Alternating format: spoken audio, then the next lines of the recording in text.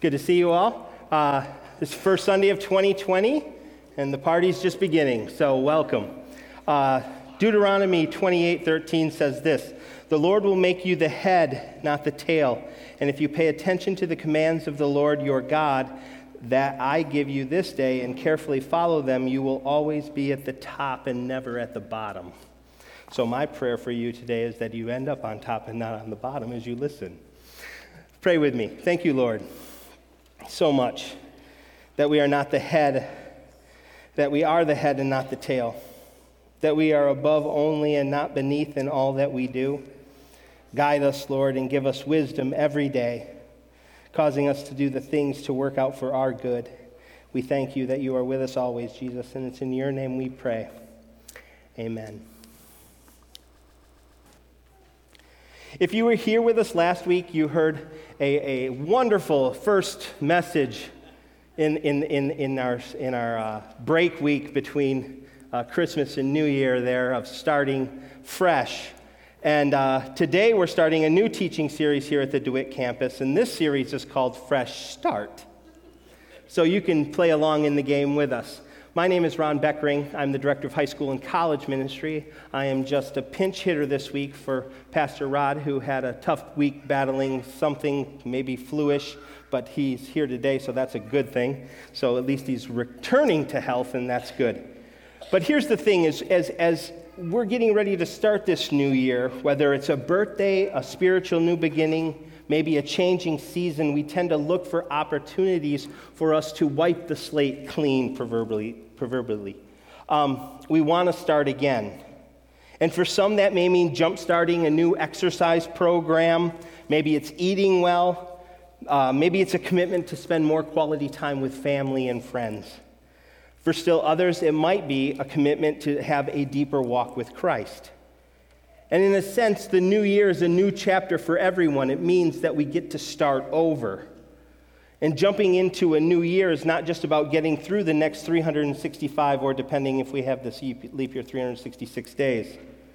It's about living life every day as a fresh start. It's about treating each and every opportunity you encounter from now on as a chance to change your life for the better. And today, as we start that process, we're going to look at a new way of living. Pray with me.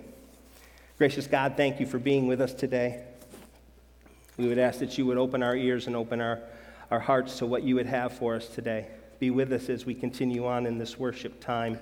Let us focus on you as the only one we're worshiping today. We pray this in your name, Jesus. Amen. Amen. Okay, before we get started, if you're hauling out your sermon notes to take the notes with the sermon today, I invite you to look at the title and understand that today the title should be A New Way of Living. It should not be a circle of blame, because I will not be talking about a circle of blame today. I will let Rod talk about your circle of blame. So this week we are talking about a new way of living. Think about it. The new box at Christmas that you get, and you open it up because you can't wait to put it together so that you can use it.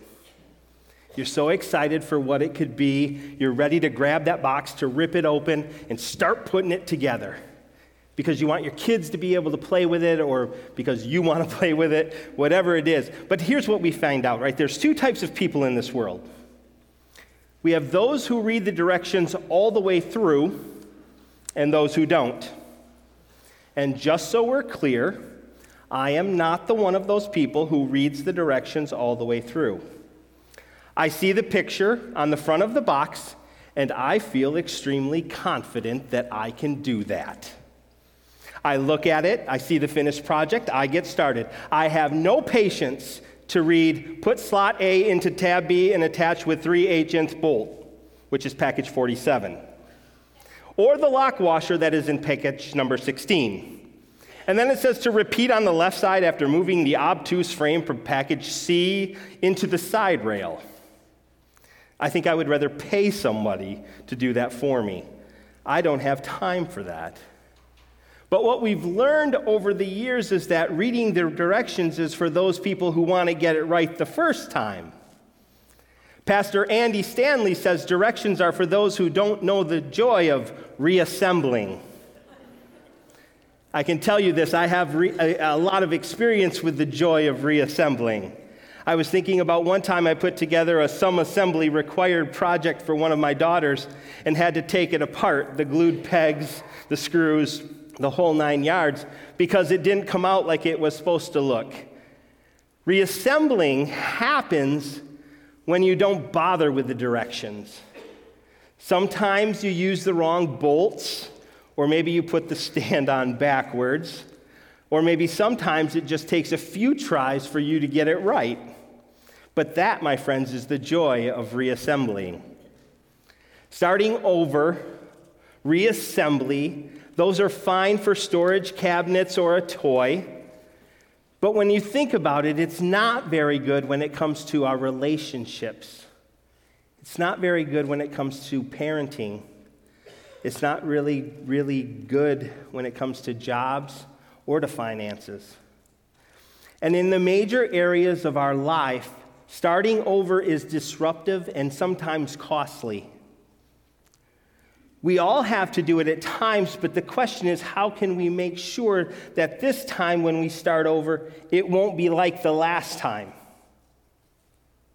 What does it look like for us to start over and do it better and get it right? That's what we're going to look at in this teaching series over the next few weeks. And to get us going in a new direction, we need to dispel 3 myths or 3 assumptions that we have when it comes to starting over or making a fresh start. The first assumption is that experience makes us wiser. Experience makes us wiser. It's a phrase that we've all heard, and maybe even some of us believe it. And I wish it were true, but it's not true. Experience, what it does for us is it makes us older. It makes us tired. It makes us poorer. It makes us angrier and sometimes lonelier.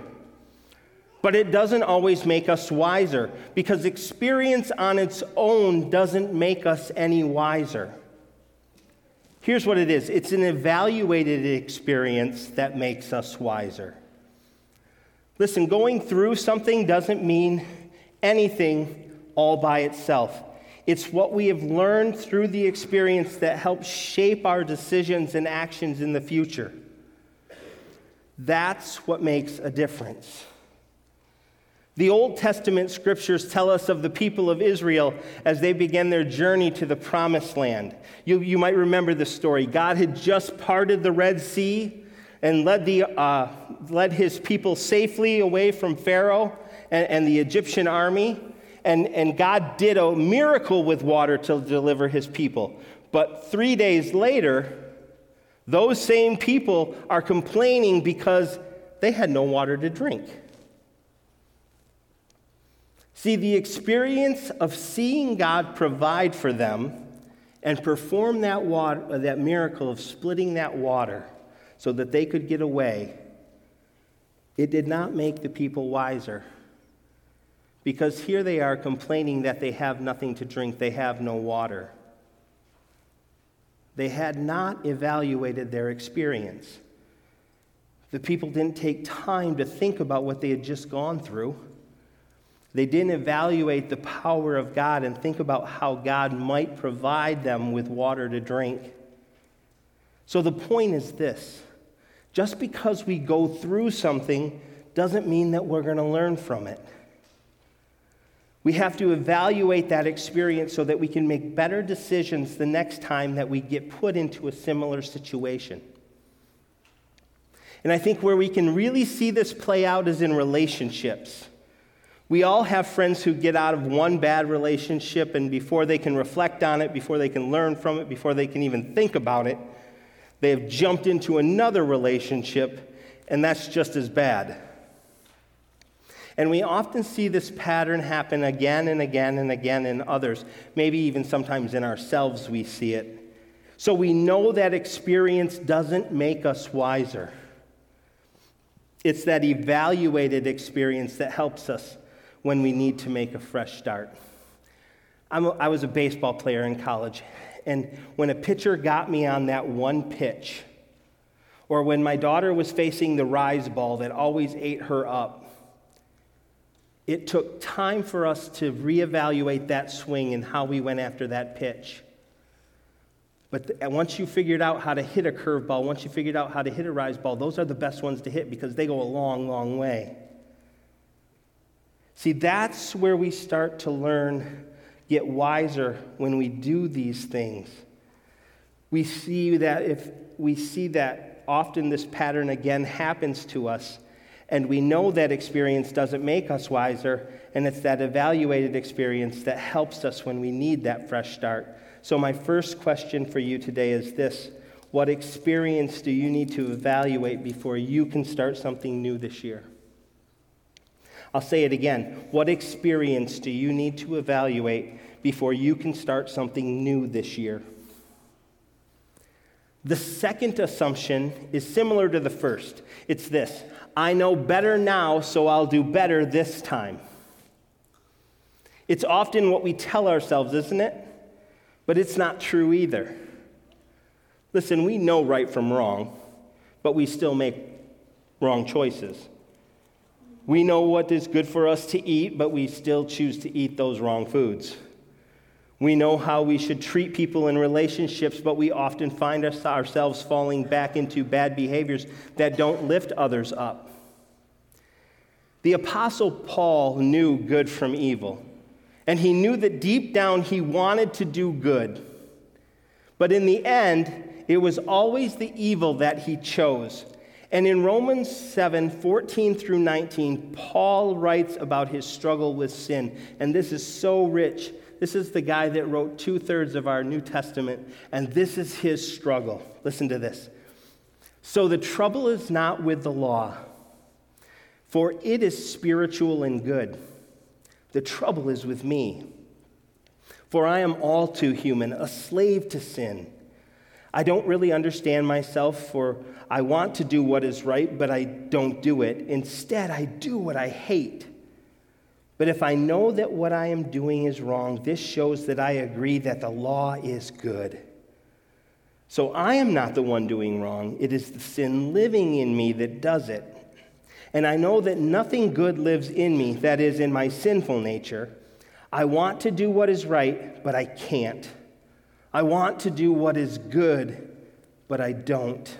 I don't want to do what is wrong, but I do it anyway. Guys, just knowing better doesn't mean we will do better the next time. We have to learn what to do differently so that next time we will truly be better. People who successfully overcome addictions have learned this lesson. I mean, just knowing that drinking too much doesn't help someone who is battling alcoholism. What helps is knowing what to do differently when that temptation to drink comes along.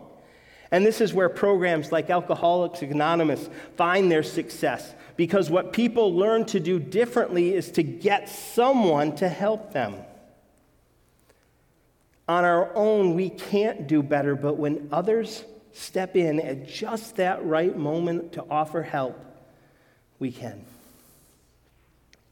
So my second question for you today is this: where do you need to learn new behaviors before you can make a fresh start? And I'll say it again. Where do you need to learn new behaviors before you can make a fresh start? The third assumption is that time is against us. This is another false assumption that often keeps us from making a fresh start. When we start thinking, I'm not getting any younger, we often act quickly. We act irrationally. Sometimes we're even unfaithful in the way we act. And when we start thinking that time is against us, we usually take matters into our own hands and do the things that we want to do the way that we want them done. And we see this happen in the life of Abraham and Sarah in the Old Testament. God has promised Abraham that he would be the father of many nations, which he interpreted as having many children. or at least a child. But for years, no child ever arrived, and Sarah was not able to conceive. So Abraham and Sarah, they started saying to themselves, hey, we aren't getting any younger. So they decided that Abraham should do this. He could possibly have a child with Sarah's servant, and at least he would have that offspring. Now, thinking that time was against them caused Abraham and Sarah to act unfaithfully. And it caused them to to rush into a decision that in the end was disastrous. Because instead of seeing time as an enemy, we need to see time as our friend. See, time gives us the opportunity to think and to reflect. It gives us the opportunity to evaluate and to learn, and time gives us the opportunity to come up with good and faithful plans for the future. Time gives God the opportunity to speak to us and shape us. Time often helps us hear things that we simply weren't ready to hear earlier. This is something here at Redeemer that I have been taught since the day I started working here. Pastor Rod has reminded me of this time and time and time again. Take time. You don't have to make a snap decision. Take time to sit with it, to live with it, to pray over it. Make sure you're making the right decision. And I appreciate that guidance that he's given to help my faith grow in that manner. See, giving ourselves time to listen and time to learn and giving God time to work in us and around us is sometimes difficult. I mean, we live in a society where we convince ourselves that waiting is a bad thing. We get upset when we turn the cart at Meijer and there are 2 check lanes opened and the line is back to the clothing. Yeah, I know you are out there. This is where we start to get frustrated already with time because we're too busy.